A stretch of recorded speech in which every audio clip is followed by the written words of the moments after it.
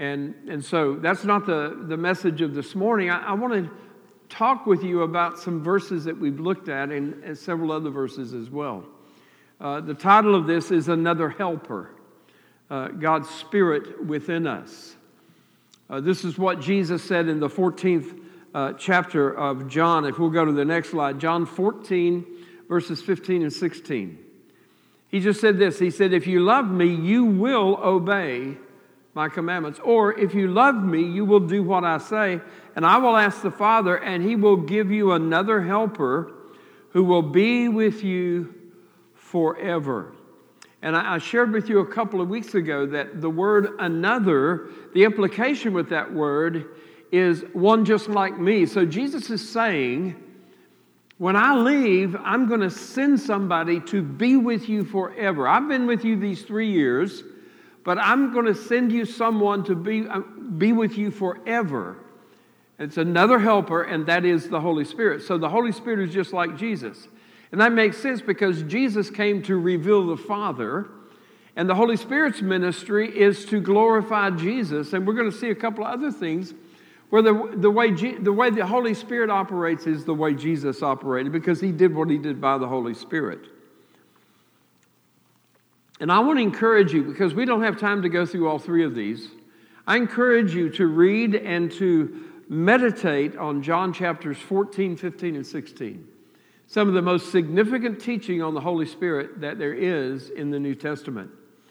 And today we want to look at some of these, and we want to look at the Holy Spirit as these things.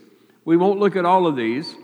The Spirit of truth, the teacher, who is the revealer of the Holy Spirit. In other words, the Holy Spirit is the revealer of truth. He teaches truth.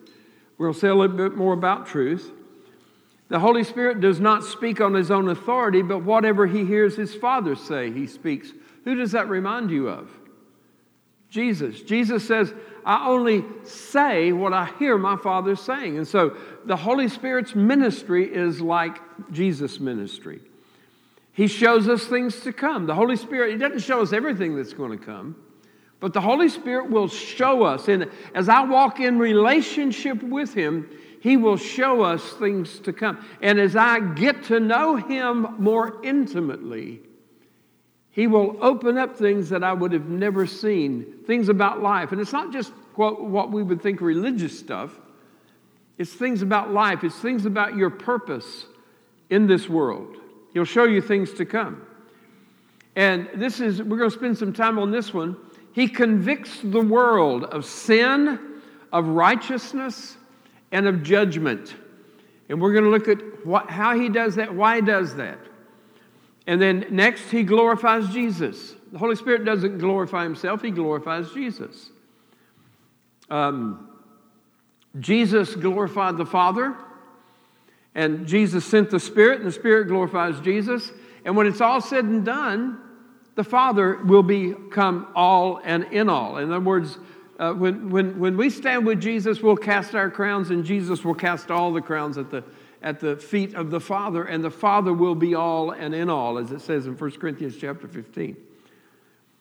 And Jesus, this is such a wonderful, wonderful promise that Jesus gave us. The Holy Spirit takes everything that Jesus had. He said, all things that the Father has are mine. Therefore, I tell you that he will take the things that are mine and he will declare them to you. And that word in the Greek literally means declare, disclose, or transmit. God's not stingy with us. God's not interested in us going without. When we make it our plan, or when we make our plan God's plan, when we decide that the will for me, my will is God's will for me. I don't want there to be a conflict in what I want and what God wants. And when I do that, and I'm willing to put myself on the line for God, then God withholds absolutely nothing.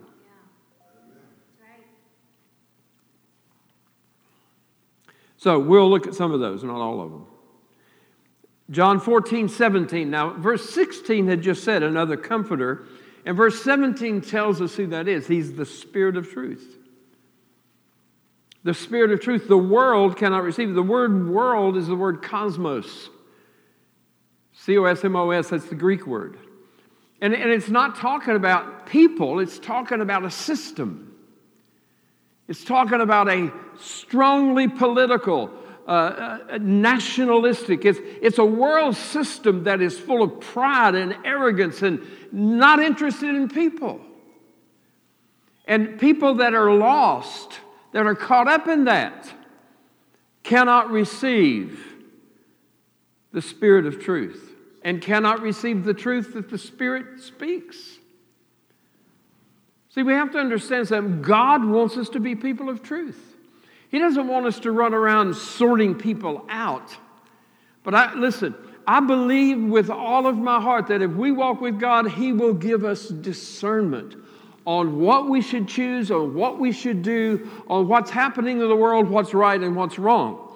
See, we're living in a world that hardly believes in right and wrong anymore. But the Spirit of truth will show us those things. The world cannot receive the Spirit of truth or the truth the Spirit speaks because it neither sees Him nor knows Him. Then He tells His disciples, but you know Him, for He dwells with you or lives with you. The word dwell means to live. Some translations say abide. Same thing. It means the same. He lives with you and He will be in you. That's a wonderful promise. And this was Jesus speaking before He went to the cross, before the Holy Spirit was given. And He said, He's with you, but He's going to live in you. Such a wonderful, wonderful promise. Now, He is the Spirit of truth. Well, 1 John chapter 4, verse 6 tells us that there is a spirit of truth and a spirit of error. There's a spirit of truth and there is a spirit of error. I believe in right doctrine. I believe in right teaching. There's some things that if the Bible, in other words, I don't want to teach anything that's contrary to Scripture. And something that we need to understand is the Holy Spirit will never, ever do anything or say anything contrary to Scripture. Because the Word and the Spirit agree. The Holy Spirit never contradicts the Word of God. Never, ever. And so there is a spirit of truth and there is a spirit of error. Jesus said the Holy Spirit will live with us forever. And it's very similar to what Jesus said in the Great Commission. He ended the Great Commission after He told them to go and make disciples of all the nations. He says, I'm going to be with you until the end of the age. So the Holy Spirit's with us. He's in us till the end of the age. And especially, when do we really become aware of the Holy Spirit more and more? When we get involved in doing what God has said to do. When you choose to be involved in what God says to do. It amazes me when I sit down for a season of intense study, preparation, or prayer. I become so much more aware of the Spirit in my life. I become more aware of the Spirit's activity in my life. When I'm involved in helping people, when I have it in my heart that God has put somebody on my heart that I need to disciple for Christ, and I get involved with that. When we go to the nations, when we go anywhere, we went to Virginia back in December and ministered for a weekend. There's a greater involvement, but that's not just because I'm a preacher. It's because you get involved, you become active with what God says to do, and you begin to discover more and more the Holy Spirit in your life. The Holy Spirit is the Spirit of truth, and as such, He's the revealer of truth. And we'll look at that in a minute. The Holy Spirit bringing truth to the hearts of His people. So the Holy Spirit is the revealer of truth, and Satan and his evil spirits are the spirits of error and deception. There's so many people who claim to be Christians don't even believe that Satan is a being. He is. Now, God is always everywhere. Satan can only be one place at a time. I don't even know if I've ever been in his presence. But he has many minions. He has many evil spirits. And they lie to us. I don't have time to go into it, but I can look back at seasons of my life, but I might not hear lies. I hear lies pretty regularly. The more active you get with God, the more interested Satan is in you. Jesus ended one of these chapters saying, the prince of this world is coming, but there's nothing in me that belongs to him. In other words, when Jesus came on the scene as a baby, Satan inspired Herod to start killing babies. And when Moses came on the scene, Pharaoh wanted all the babies killed because he heard that, something was happening there. So there's a spirit of truth and the spirit of error. The Holy Spirit is the spirit of truth. He's the revealer of truth. And Satan and his evil spirits are spirits of error and spirits of deception. There's such deception abounding in the world today. And then let's look at 2 Corinthians chapter 4, verses 3 and 4. Such a powerful scripture. Up there on the wall. Even if our gospel is veiled, or one translation says hidden, it is veiled or hidden to those who are perishing. That is, people who don't know Jesus, people who have never surrendered to God. God the Father sent Jesus Christ to be his sacrifice for the sin of everybody in the world. And so, if the gospel is veiled or hidden, it's veiled to those who are perishing. Speaking of unbelievers, whose minds the God, look at small g, the God of this world, the God of this age has blinded. It's talking about Satan. Satan's the God of this world or the God of this age. He's called the prince of the power of the air. He's the one who's ruling in the affairs of men. Now, I realize that, there was a lot of people say, well, don't you think God is in control? No, I think God's in charge. I think there's a difference. A lot of people think that God does everything. He doesn't do everything. God's not surprised by anything. And God ultimately is control. There's no question about that.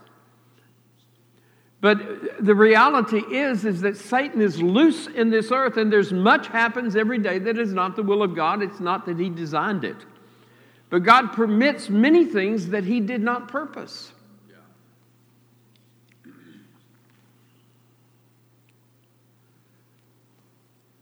And as Paul said, he can work all that stuff out to those who are called according to his purpose.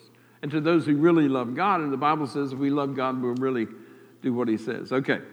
So, to those who are perishing, whose minds the God of this age have blinded, who did not believe. And there's such unbelief in the earth. Sadly, there's unbelief in the church. And that's why the writer of Hebrews says, be careful that there not be in any of you an evil heart of unbelief in departing from the living God.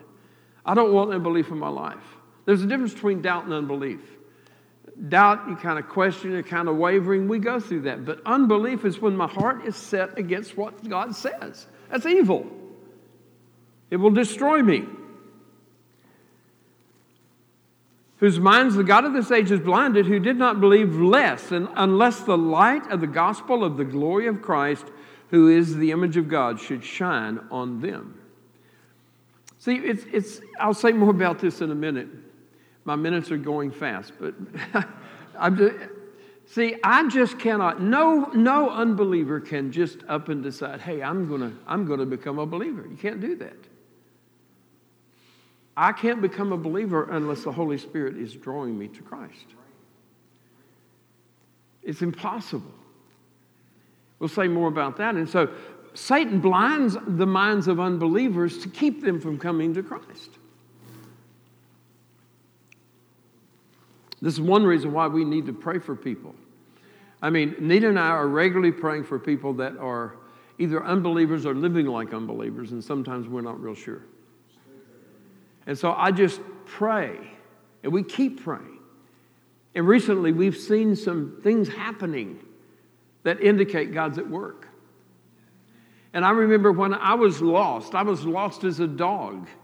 And I went through about 4 months before I got saved where I was under intense conviction. But to look at me, you would have never dreamed it. I became more evil. I became more indulgent. And yet in those seasons when I was really under deep conviction, I was a salesman, and at the end of the day, I would go to the bar, have a few drinks. Then I would go to the restaurant, have a meal and a few drinks more, and go back to the bar and have a few more drinks. Then I'd go to my room and read the Bible. Now, why would I do that? Because I was under conviction. So what I'm saying is you can't judge those things by just looking at the outward appearance of the way people are. And God brought me to my knees and my senses. 1 John chapter 5, verse 19. Don't forget this verse. The whole world lies under the sway of the wicked one. The whole world. The sway of the wicked one has infiltrated education at every level. And just things that are taught that are totally contrary to truth. So the whole world lies under the sway of the wicked one. Now these are very revealing verses, two great truths. I don't even know if, have you got this next slide? Does this next slide start that way? Two very revealing verses? Okay, that's fine. Leave it. This is my slide. I forgot to color it differently. These are very revealing verses. Two great truths that we receive from these. These are the two great truths. Number one, because he said that Satan blinds the minds of those that are full of unbelief lest they come to Christ. The implication there is no one comes to Christ unless the Spirit of God draws them. That's an amazing truth. And God wants to draw people. But I went through a period of my life when I was not being drawn at all. I was obnoxiously blasphemous. And God began to sort me out. And secondly, unbelievers are blinded. They're deceived, and they're under the sway of the wicked one. That's something important to understand. Now, the Holy Spirit as the revealer of truth. We want to consider 1 Corinthians 2, verses 9 through 12. But first we want to look at the 9th verse, because many times people read this as a standalone, and we give it a heavenly religious connotation and not biblical. So let's look at verse 9. As it is written, and a lot of times people read it like this, but as it is written, eye has not seen, nor ear heard, nor has entered into the heart of man the things which God has prepared for those who love him. And then they put a little addendum to it, but we'll see it all when we get to heaven. But that's not at all what he's saying. Let's read the next slide.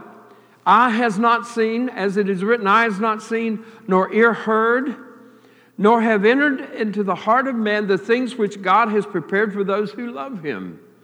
But God has revealed them to us through his Spirit. God reveals to us through the Spirit the things that he's prepared for those who love him. For the Spirit searches all things, yes, the deep things. I emphasize the word deep there. I did a study several years ago about the word deep, and there's not, most places in the Scripture, I think all but one really, that the word deep is used. It's talking about deep sleep, a day and night in the deep, talking about deep water, deep whatever.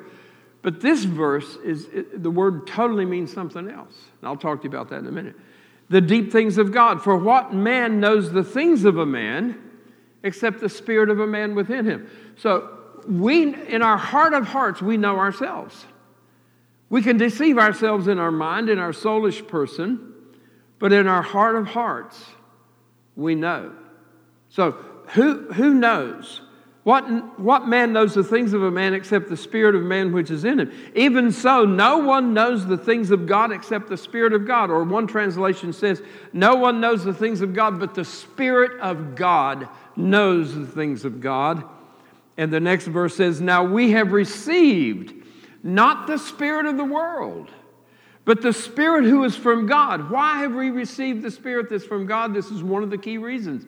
That we might know the things that are freely given to us of God. We have His Spirit so that we will know the things that are freely given to us of God. And I skip verse 13 for time's sake. Verse 14 says, the natural man does not receive the things of the Spirit of God, for they are foolishness to him, nor can they know them because they are spiritually discerned. What does it mean, the natural man? The natural man is talking about a person who doesn't know Christ, but it's also talking about our soulish man. The mind, the will, and the emotions. And sometimes the mind gets in the way when it comes to the things of the Spirit. Man, mine has really been a problem in my life. My mind is just judging, well, how can that be God? That's foolish. And with the baptism of the Holy Spirit and speaking with tongues, I don't know a single person who's received the baptism of the Holy Spirit in the early days of that the lies did not come and say, oh, that's just gibberish. You're just making all that up. See, we have an adversary. And we have to understand that we also have a problem in our flesh. That we don't embrace the things of the Spirit of God with our souls. Now let's talk a minute about the word deep. Deep does not refer to intellectually deep or spooky deep. What spooky deep is. Ooh, that's deep. No. The Greek word is mysterion, where we get the word mystery. And the Greek word mystery simply means this: things that have been previously hidden, but now are revealed by the Spirit to those who know Christ. It's kind of like if you're ever involved in fraternities. In college, you first pledge to a fraternity. Pledge means that, okay, this is the fraternity I want to be a part of, and you prove yourself for 1 quarter, and then they vote. Well, while you're a pledge, you don't know any of the secret handshakes or any of that stuff. But the moment you become a, quote, member of that fraternity, all of a sudden all the secrets are yours. Well, that's the way it is with the things of God. You become a child of God. He gives you His Spirit, and by His Spirit, He reveals to us the things that were previously hidden. And so the Holy Spirit has such a practical, everyday application in our lives as we get to know Him more intimately. Understanding the Bible and the things of God are not by the intellect, they are by the Spirit, and it's not according to your IQ. If your IQ is 2, you can walk with God. Don't forget that, Kurt. No, I'm kidding. I wish I had your IQ. I wish I had your IQ. All right, these are amazing verses. He's given us the Spirit. I don't even need to say that. I just said it. Okay. Now, there's no way I'm going to finish this, but let me just go a little further. John 16, verses 5 through 15. These are about 10 verses, but very significant verses. Jesus is talking to His disciples right before He leaves. They really didn't understand. They didn't understand what it meant for Him to leave. I go away to Him who sent me, and none of you ask me, where are you going? But because I've said these things to you, sorrow has filled your heart. I mean, you can imagine. Here they had it, that this is the Messiah. This is the one we've been looking for. And they had walked intimately with Him for 3 years. He had befriended them. He was open. He opened up His heart, opened up His life. They had seen the miracles. They had tasted of the good things of God. And yet now He's saying He's leaving. So you can imagine the sorrow that would take place with that. And then Jesus drops a bombshell. He says, nevertheless, I tell you, it is for your benefit. It is to your advantage that I go away. For if I do not go away, then the Helper, the Holy Spirit, will not come to you. But if I depart, then I will send Him to you. What He's saying is, I've heard people say, if I could just see Jesus. If if I could just be back in the Bible days and walk with Jesus, it would be great. Jesus is saying, it's going to be better for you, for me to go, and you're going to have the Holy Spirit not only with you, but He's going to be in you. A helper. Jesus could not be everywhere. When He was at the Jordan River, He was not at Galilee. When He was at Galilee, He was not in Jerusalem. God's everywhere, but Jesus wasn't walking as God. He had a physical body. But Jesus said, when I leave, wherever you are. And He's speaking to at least 12, maybe 150, I don't know. Wherever you are, the Spirit's going to be in you and with you. If some of you are over here, some of you are over here, the Spirit's right there. So it's to your advantage I go away. Now, when He comes, He's going to convict the world. He's going to convict the world of sin. Sin is a real thing. We don't like to hear it in the world, but we'll speak of it, in an almost comical way. I'm going to Sin City if you're visiting Las Vegas. Well, let me tell you something. Every city is Sin City. Every human is a sinful person, okay? He'll convict the world of sin, He'll convict the world of righteousness, and He'll convict the world of judgment. Of sin because they do not believe in me, of righteousness because I go to my Father, and you see me no more, of judgment because the ruler of this world is judged. I still have many things to say to you, but you cannot bear them now. Now, that statement is not for us. He was speaking to His disciples then. Let me tell you why it's not for us. He said, there's many other things I want to tell you, but you cannot bear them now. However, when He, the Spirit of truth, has come, He will guide you into all truth. For He will not speak on His own authority or from within Himself, but whatever He hears, He will speak. Whatever the Father speaks to Him, He'll speak it. And He'll tell you things to come. See, this was before the Spirit came, and so Jesus was telling them, I can't tell you these things now because the Spirit has not come. But the Spirit has come, so God wants to tell us that and more. Verse 14, He will glorify me, for He will take of what is mine and will declare it to you. All things that the Father has are mine. Therefore I said that He will take of mine and declare it to you. Now, let's consider some fundamental things in these 3 verses that we looked at, verses 8 through 11, where it says, the Holy Spirit's going to convict the world of sin, He's going to convict the world of righteousness, and He's going to convict the world of judgment.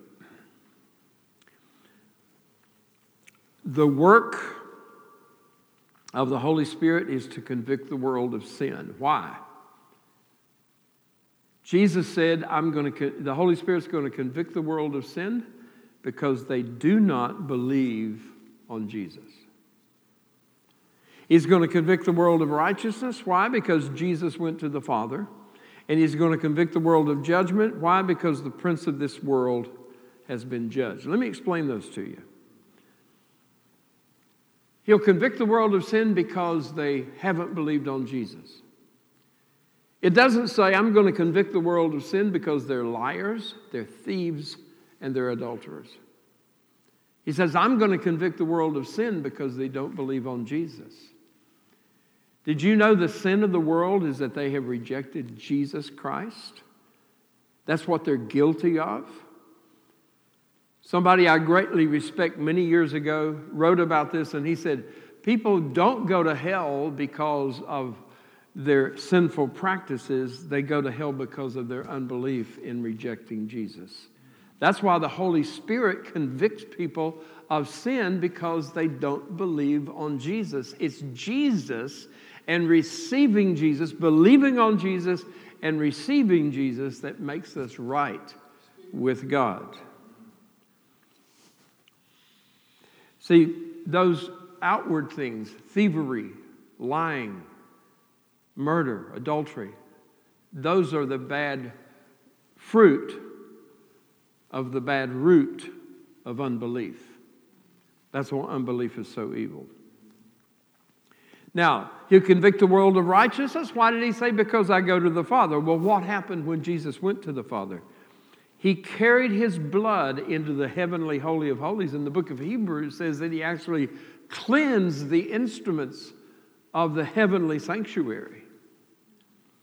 He carried his blood into the heavenly Holy of Holies as a payment for human separation from God.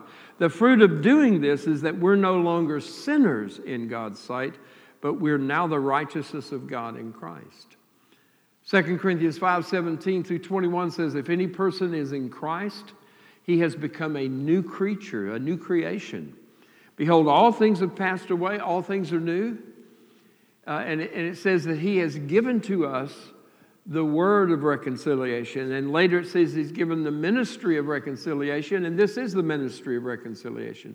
That God was in Christ reconciling the world unto himself, not holding their sins against them, and has given to us that ministry of reconciliation.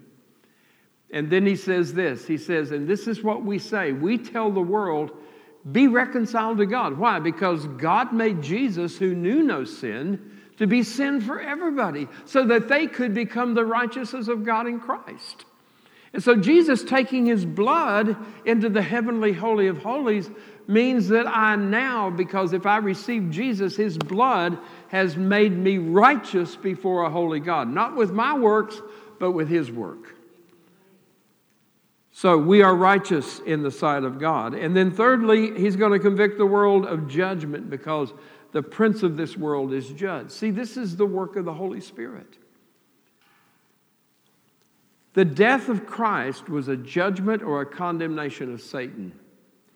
In this struggle, Jesus gained the victory and subdued the great enemy of mankind. This proves that God will execute judgment or justice on all his foes. We were once his enemies, but now we've been made his family. And so that's the work of the Holy Spirit. See, the judgment that I am due will never come on me. It's gone on Jesus because he came and lived a sinless life perfectly. And by receiving Jesus, I am escaping judgment. It's the work of the Holy Spirit to convict or convince us that these things